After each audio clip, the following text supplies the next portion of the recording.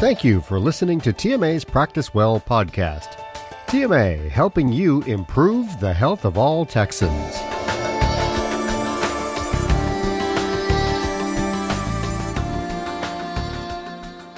TMA has a long, proud history of promoting patient rights, advocating for physicians, and providing real solutions for your practice.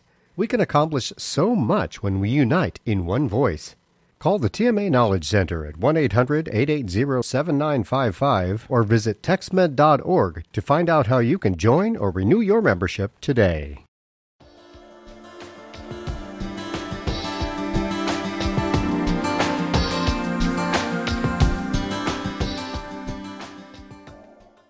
Did you know that you can claim CME credit for many of the TMA Practice Well podcasts? Just go to www.texmed.org/CME to go. That's www.texmed.org/CMETOGO to register for your podcast and follow the instructions to claim CME. Policies and standards of the Texas Medical Association, the Accreditation Council for Continuing Medical Education, and the American Medical Association require that speakers and planners for continuing medical education activities disclose any relevant financial relationship they may have with commercial entities whose products, devices, or services may be discussed in the content of the CME activity. The planners and speakers of this program have nothing to disclose. Please be advised that the information and opinions presented as part of this podcast should not be used or referred to as a primary legal source and does not replace the advice of your healthcare attorney.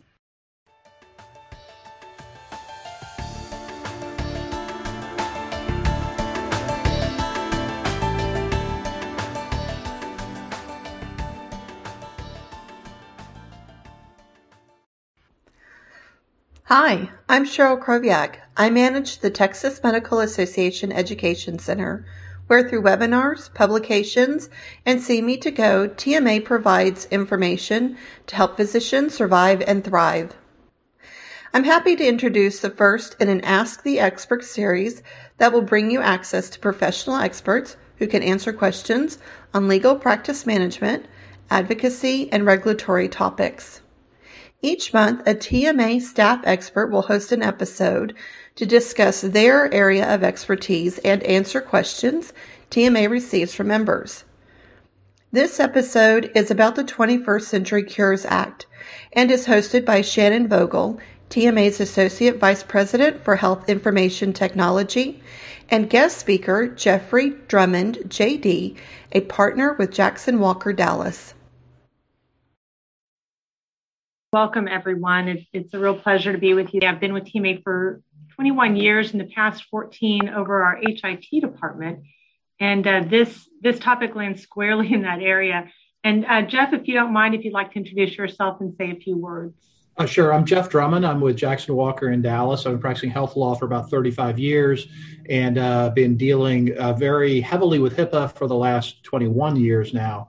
I've assisted TMA in a bunch of HIPAA presentations, a bunch of HIPAA, including the HIPAA policies and procedures that if you use TMA's forms, those HIPAA policies and procedures, as well as the forms of HIPAA authorizations, notice privacy practices, those types of forms, assisted TMA in development of those forms.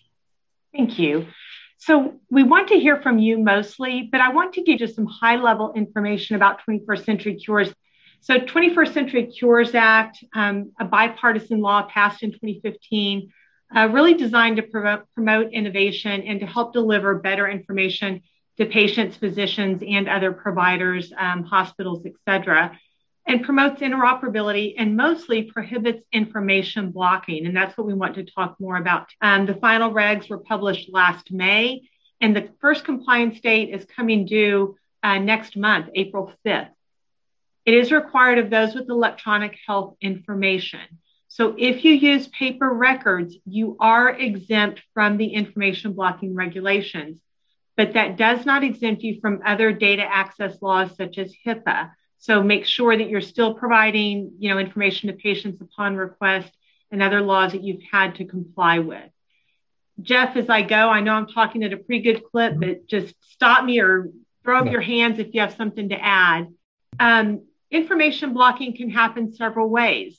So when trying to access patient records from other physicians, if you're not getting those, when you're connecting EHRs to a health information exchange, if you're charged excessive fees, that is considered information blocking. Another way that I see this helping physicians, we've heard time and time over the years how expensive it is to migrate data from one EHR to another. The information blocking prohibitions should help with that. And certainly withholding records from patients would be information blocking. Yeah, Shannon, I just point out the information blocking rules when they first came out, we really were looking at them in regards to the way EHRs were trying to prevent other EHRs from being able to use their data. It was really defensive by EHRs, and there wasn't interoperability because the EHRs really had competitive or commercial reasons for trying to block access. And so that was the initial thrust of the data blocking rules, was to stop those EHRs and EMR developers from setting up those systems that way. However, it also became addressed in part of the regulatory process, the issue of where in certain places where for competitive reasons or other reasons, providers are not providing the level of access to individual patients with regard to their data. And so that's really more I want to help you understand is what your obligations are specifically. And so the withholding records from patients is probably the biggest area where the rubber will hit the road when we're talking about physician practices. Yeah, I agree with you, Jeff. And we heard some very egregious stories about vendor behavior. So I agree with you 100%. So when you hear about different things around the regulations, ONC, the Office of the National Coordinator who put these regs out, they refer to actors who must comply with regulations. So the actors in this law are physicians, health IT developers, such as your EHR vendors, health information exchange networks, and exchanges. Patients do have a right to their health information that's maintained by covered entities. And you as a physician, you are a covered entity. And it includes lists of items. And notice clinical notes. That's one that is really getting a lot of attention. Now, what the EHR vendors are required to do is have what's in the USCDI version 1 data classes and data elements be able to be extracted from your record to provide this to patients. So Google USCDI version 1 to see this list, but these are the types of data elements that will be expected to be released to patients. ONC is already working on comments on version 2 of this list that will have a few changes, but this primarily captures what is required to be exchanged. When a patient makes a request, a physician must fulfill it for the e-health information, electronic health information, as requested by patients, which may include providing the information via the patient portal, or one thing that will be new is hearing from patients via an application program interface, also referred to as an API or health app, such as Apple Health. It might be that on the patient's behalf, you'll get a request from Apple Health to provide Shannon Vogel's data to her, and you would have to comply with that. You don't have to figure out how to do it. Your EHR vendor should have that capability in place. And that's exactly right. One of the things that's included in the data blocking rules is that as a requirement that all EHRs have an API associated or integrated into them. Now, and really every user is required to, which means you as a practice who's using an EMR needs to have an API that's available. But as Shannon said, you don't have to develop it. Your EMR provider will develop it. And the idea is that all different APIs will work with all other APIs, and they'll all interoperate together. And there's some really sort of cool technology. It's called smart technology that makes all of that happen, which is way over my head in terms of explaining how it works. But the idea is that all of these electronic data systems will all communicate with each other. And so it won't be siloed into one type of data that you can't then get out and use in someplace else. You'll also hear the words in the content and manner requested. So physicians must respond to a request or to access, exchange, or use health information. And the content is what's in that USCDI, and in the manner requested, unless technically unable to fill the request, then in an agreed upon format. So if a physician reaches out and says, hey, I want to refer this patient to you, I want to electronically send you the information. What do you have set up? Can we go through an HIE? Can I send it to you via direct? If you don't have those, then you'll talk about what manner works, and then you agree to that. Yeah, and these are the ones that really come into play where the issues will hit physician practices, and it's because there are certain activities that are necessarily going to be, by definition, blocking of data access.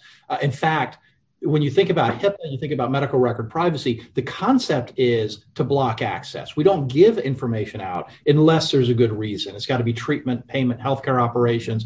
Patients has to request it, something like that. We really do approach data as providers from a restrictive viewpoint, and that's smart, and that's the way we should do it. But here, the idea is you have to be as open as possible with the data. So there are some reasons why it's okay not to be open with the data. And so these are the exceptions to data blocking. The first 5 here really relate to instances where you say, I'm not going to provide it, or I can't provide it. Preventing harm. I won't provide the information because it may cause some sort of harm. And there's some specific requirements in here which are a little more granular than we have time to get into. But the idea behind on the preventing harm exception is that we're trying to, if I disclose the data, something bad would happen. And so that's a good reason. Privacy is another good reason why you might not be disclosing data or allowing data to flow. And the funny thing about the privacy restriction is that if you are prohibited under HIPAA or another applicable law from providing the data, then that meets the privacy exception for information blocking. In other words, it's not considered information blocking when you say, I'm not going to give this out because it would violate, I'm prohibited by law from doing so, and therefore I need to provide privacy with regard to the data. However, keep in mind there's a lot of disclosures under HIPAA that are permitted but are optional and that currently providers don't do. Those no longer meet the anti-blocking rules. Under the anti-blocking rules, that would be considered data blocking. It's only those issues where you're prohibited. Security, if the disclosure would violate data security rules, if it's infeasible to make the disclosure, or if just doing or if you are shutting down your EHR system for a period of time. So, example, you have maintenance going on your EMR overnight. And a patient says, well, I tried to get in, I wasn't able to get my data, you data blocked me. That's a permitted exception for data blocking restrictions. And then the others, if you provide the data in a different content or manner than the patient's looking for, or the requester is looking for the data, if that's the only way that you can do it, that's a permittable exception. If you have to charge a fee for people to access their data, as long as it's a reasonable fee, it's appropriate, and it's limited to your costs of developing the system that allows it to be, or the use of the system. And then if you require, if somebody wants to come in and have access to your EMR and basically run your EMR on their own system, well, you may say, well, we need to have a license for that.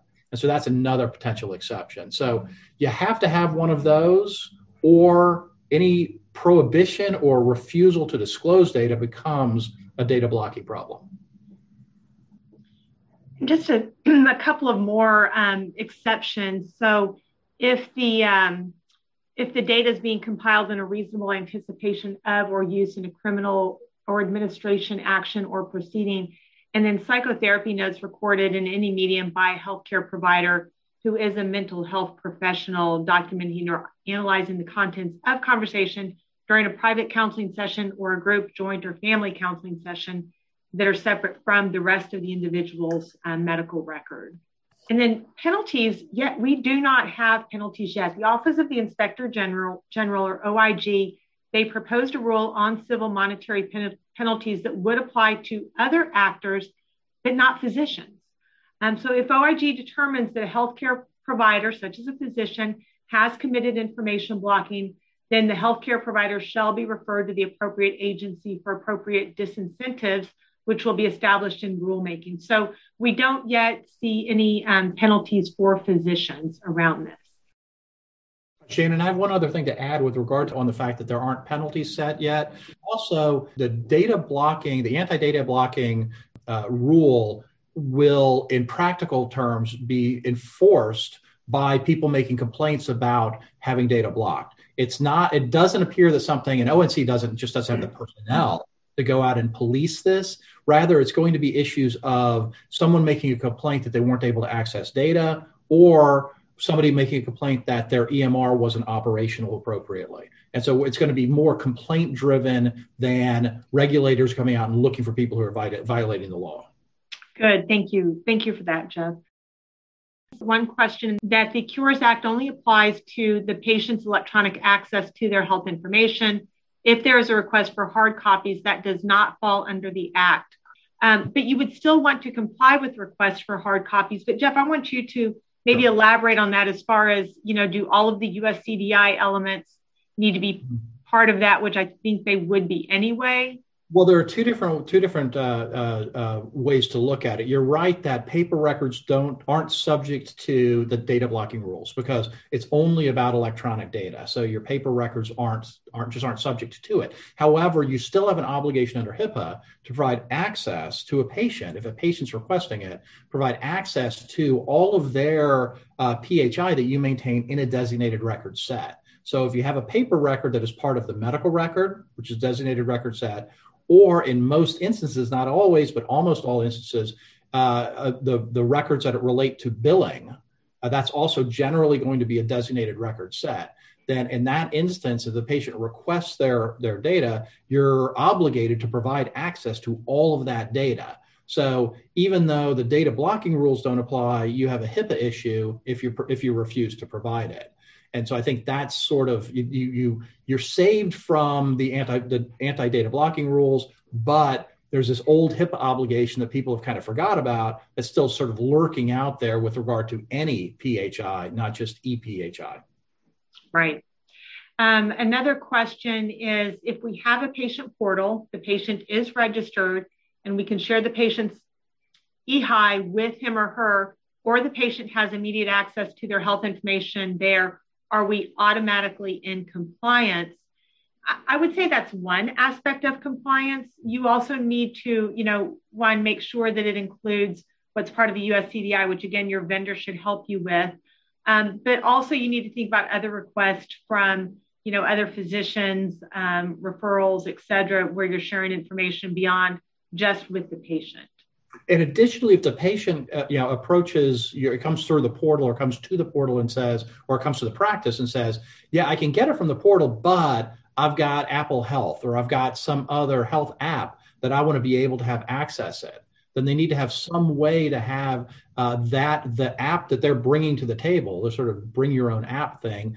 It has to be some way for that to be able to directly interface with either the portal or your EMR system. And again, your EMR provider should be developing these things for you. You shouldn't be developing your own APIs, but that's additionally a required element. Secondly, if the patient comes sort of as a similar or slight variation on that, a patient comes and requests the data in some other format not via the portal, but they say, I want to get a download of it. I don't want to go through the portal. I want it to be downloaded someplace, or I want to be able to send an app in and be able to access it. Even though you have the portal, you can't say, we have the portal. That's all we need to do. That gives you enough access. There has to be more evangelical. It has to allow all kinds of access, all kinds of APIs to access it. Good point. And I think that's where it's a good opportunity for you to think through your policies and procedures as a practice so that when those requests come, you're not thinking about it for the first time. You've already figured it out, thought through it. I realize it will require tweaking as things go along and you figure out your best practices, but you do need to think about having that plan in place. Next question, how does it work for health information exchanges since they are collecting information from different entities? I don't know that patients would request through a health information exchange. I know that a physician might query an HIE, but those responses are usually immediate. Maybe you can elaborate on exactly how it works for them as far as immediate access or how the information is provided. HIEs are subject to the data blocking rules too. So they're basically pulled in. They're not just sort of a third-party referee where everybody has to comply by these rules and playing on their playing field. They have to abide by the data blocking rules as well. So the HIEs are going to have these API available systems. They're going to have APIs that have the availability for their API to communicate with other APIs. And so they're going to have to be doing the same thing that everyone else is. And it's not just a patient request for data, it's really kind of an anybody request for data. The data blocking rules don't specify that this is what you have to do if a patient requests or if a certain type of party requests. They're really drafted in a way they're much more broad than that.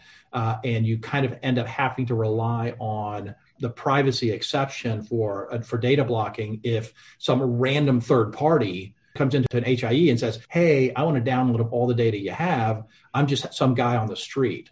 Theoretically, that you have to say, well, there's an exception to that. It will be interesting to see what role HIEs start to play as far as patient-facing information, because typically patients aren't familiar with HIEs and know to go to them. But I personally think it would be a great way if physicians are connected, because then that relieves the burden on the physician practice if the patient goes to the HIE. Right. Next question was, how does this differ from current HIPAA regulations regarding EHR for physicians? Yeah, I can kind of jump in on that. Yeah. I certainly need a little bit of an explanation that you're still subject to all of HIPAA, certainly with regard to data access. This is primarily going to impact you on a data access question. And so that's primarily where you're going to run into it. So it's a Venn diagram with a lot of overlap, but some areas that are outside each. With regard to HIPAA, you are going to have to deal with paper records under HIPAA, and you won't deal with those under the data blocking rules. Under the data blocking rules, you're going to have a tougher line on when you can say no with regard to patient access, particularly those areas where HIPAA permits you to refuse to give access, but permits you to also give access. In those cases, under the data blocking rules, you'll have to give access. There's a lot of overlap, but there is some amount of distinction there. I love this next question because I think this gets at the heart of what a lot of physicians are thinking. If we have a patient portal that disables certain features such as labs and clinical notes and just provide that information through a paper process, would that be considered information blocking? That one is interesting because you may want to provide and then as a patient requests it, but you have to think about the manner in which the patient requests it. If they want that through their portal, I would say, yes, you need to upload it to the portal or through the API, or if they want it in paper. Jeff, want to elaborate some more? I think that's right. And because the question is, it's driven by the patient request for the data or driven by somebody coming and asking for the data. You're not required to push out all the data, just sort of generally speaking. Rather, you have to see when somebody comes in and asks for it. Under HIPAA, again, you're required to provide everything that's in a designated record set if the patient asks for it. That doesn't mean you have to provide everything on the portal, but if a patient comes to the portal and says, oh, and by the way, they contact you outside the portal or through the portal and say, hey, I've got the information on the portal, but I also want my labs, or I also want clinical notes, or I also want what else you've got, then you have to provide that information both under HIPAA and under the data blocking rules. So you can't just rely on the portal to the extent you limit stuff that's on the portal to less than the US CDI. then that's you can do that, but you have to make the rest of that information available upon request if anybody wants it in electronic format. And you need to make sure that you don't have anything in your documentation where you offer patients the ability to access a portal that says you can get everything through the portal, if that's not the case. So if you do restrict the portal somehow, you need to make sure that you aren't somehow implying otherwise, that if you go to the portal and get it, you don't need to ask us for anything else because there's no other data. One other thing I'll point out is that it's not if you don't maintain all the information that's in the US CDI, that's not a bad thing. You're not somehow required now to go and take in more information when you go and see patients. You don't have to now go. For example, one of the components in US CDI is pediatric vital signs. And if you don't have a pediatric practice, your EMR has to have place for that, but that doesn't mean you have to go and populate that data. So that's one thing. That was one question that somebody has approached me with previously, was some real concerns about the fact that it was an optometric practice, that they were wondering if they had to, start doing, measuring, babies' heads or something. And I was like, yeah, no, that's the fact that it's in the data set doesn't mean you have to fill the data set. It just means that your system has to be able to take that data, and if you have it and somebody asks for it, you have to be ready to share it. Very good point. Our next question: if the psychotherapy notes exclusion applies, how does that impact a medical provider documenting that in the EHR? Psychotherapy notes is a hard thing to meet the definition of. It's one thing that you need to be really careful of with the psychotherapy notes exception, is that it's a very limited amount of information that's in the psychotherapy note. And if the information, if it's included in the regular record set, then it's not a psychotherapy note by definition. It has to be a separate set of records to be a psychotherapy note. It also, if it includes things like session start and stop times, prescription information for psychotropic drugs, et cetera, then that takes it out of the definition of psychotherapy notes. People get confused and they think that any sort of mental health record is a psychotherapy note, and it's not. So it's a very limited amount of information or amount of records that count as a psychotherapy note. So you have to be really kind of careful with it. And because for purposes of the anti-data blocking rule, it comes up because that's not considered data that you're prohibited from blocking. And so it kind of carves it out from the concern, but it's really, you have to be concerned, you have to be careful that you're not including data that doesn't meet the strict definition as something that you don't have to disclose. So you got to be real careful with psychotherapy notes. Good point. Here's another good question. Our EHR currently has the functionality to allow the physician to document internal notes and then have a patient-friendly language in the plan. And so if they do not include their internal notes, is that considered information blocking? It could be, and it probably is, if the patient asks for all of their information. If the patient just says, show me what's in the portal, then that's okay. But if they ask for information, if they ask for it, and again, remember, it's request driven. So if the patient asks for all of their information and you don't provide that, then that could be considered data blocking. You would have to meet one of the other exceptions. But to clarify, is this the case if that's not part of the USCDI clinical notes? Okay, if it's not part of the USCDI, then it's not current. So I'm sorry, I thought it was more generic than that. Yeah, I think if a physician has maybe internal notes about the patient that are, and I think that it's fair that a physician would want to have a place in somewhere to document things that maybe are not appropriate to share with the patient. It's more their internal information and not part of the USCDI.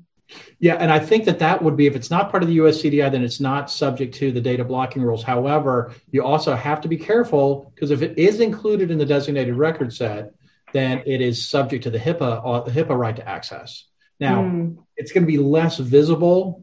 A violation of the HIPAA right to access is going to be that's that's just a component of the data, is going to be less visible than a violation of the anti-data blocking rules under the CARES Act. So it's something or CURES Act rather. So it's just something you got to be cognizant of. And if it's out of the data, if it's out of if you don't keep it in the regular medical record, then it may not be a designated record set. So, because it's not something that you use, that's not what you use to make treatment decisions. So it may not be a designated record set. So you kind of have to be cognizant of what the data is, where it is, and how it sits, and how you use it to make sure that you don't have a HIPAA obligation, even though you don't have a CURES Act issue because it's not US CDI.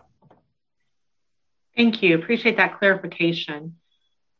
Yeah, this is not easy stuff. I mean, this is gets pretty complicated. It's pretty convoluted. So it's you gotta match up all the moving parts. Jeff, you've done a great job summarizing this very complex area.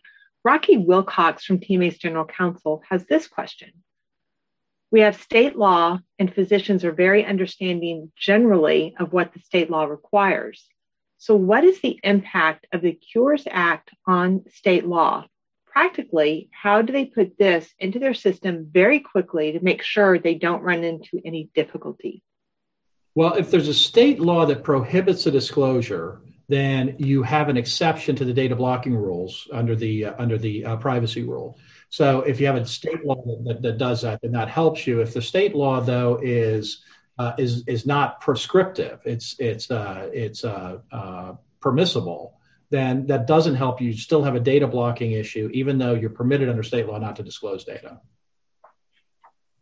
And it's 3-layer chess at this point with doing the state law requirements and the data blocking rule requirements and the HIPAA requirements. So it had previously been the most restrictive is likely to win because state law and HIPAA are both primarily about privacy and not disclosing data. 21st Century CARES Act pushes in the opposite direction. And so it makes it even more difficult and a little more dicey to see what your specific data elements should or shouldn't be and what your specific decision points should or shouldn't be. The upside or the cold comfort I can give you is that because the data blocking rules are going to be complaint driven, then you're probably not. You're less likely to run into an issue, but you have to be cognizant of the fact that if a patient comes in and is trying to get data and you have a good reason under state law not to give it to them, you need to be real cognizant about whether or not you've got how ironclad that refusal right is. Thank you, Jeff. And I see another question here. If a patient requests a copy of their CT scan report done by an outside imaging facility, which has not been reviewed with the patient yet, would withholding this from the patient fall under a safety or preventing harm exception? I've seen lots of chatter about this exact type of scenario.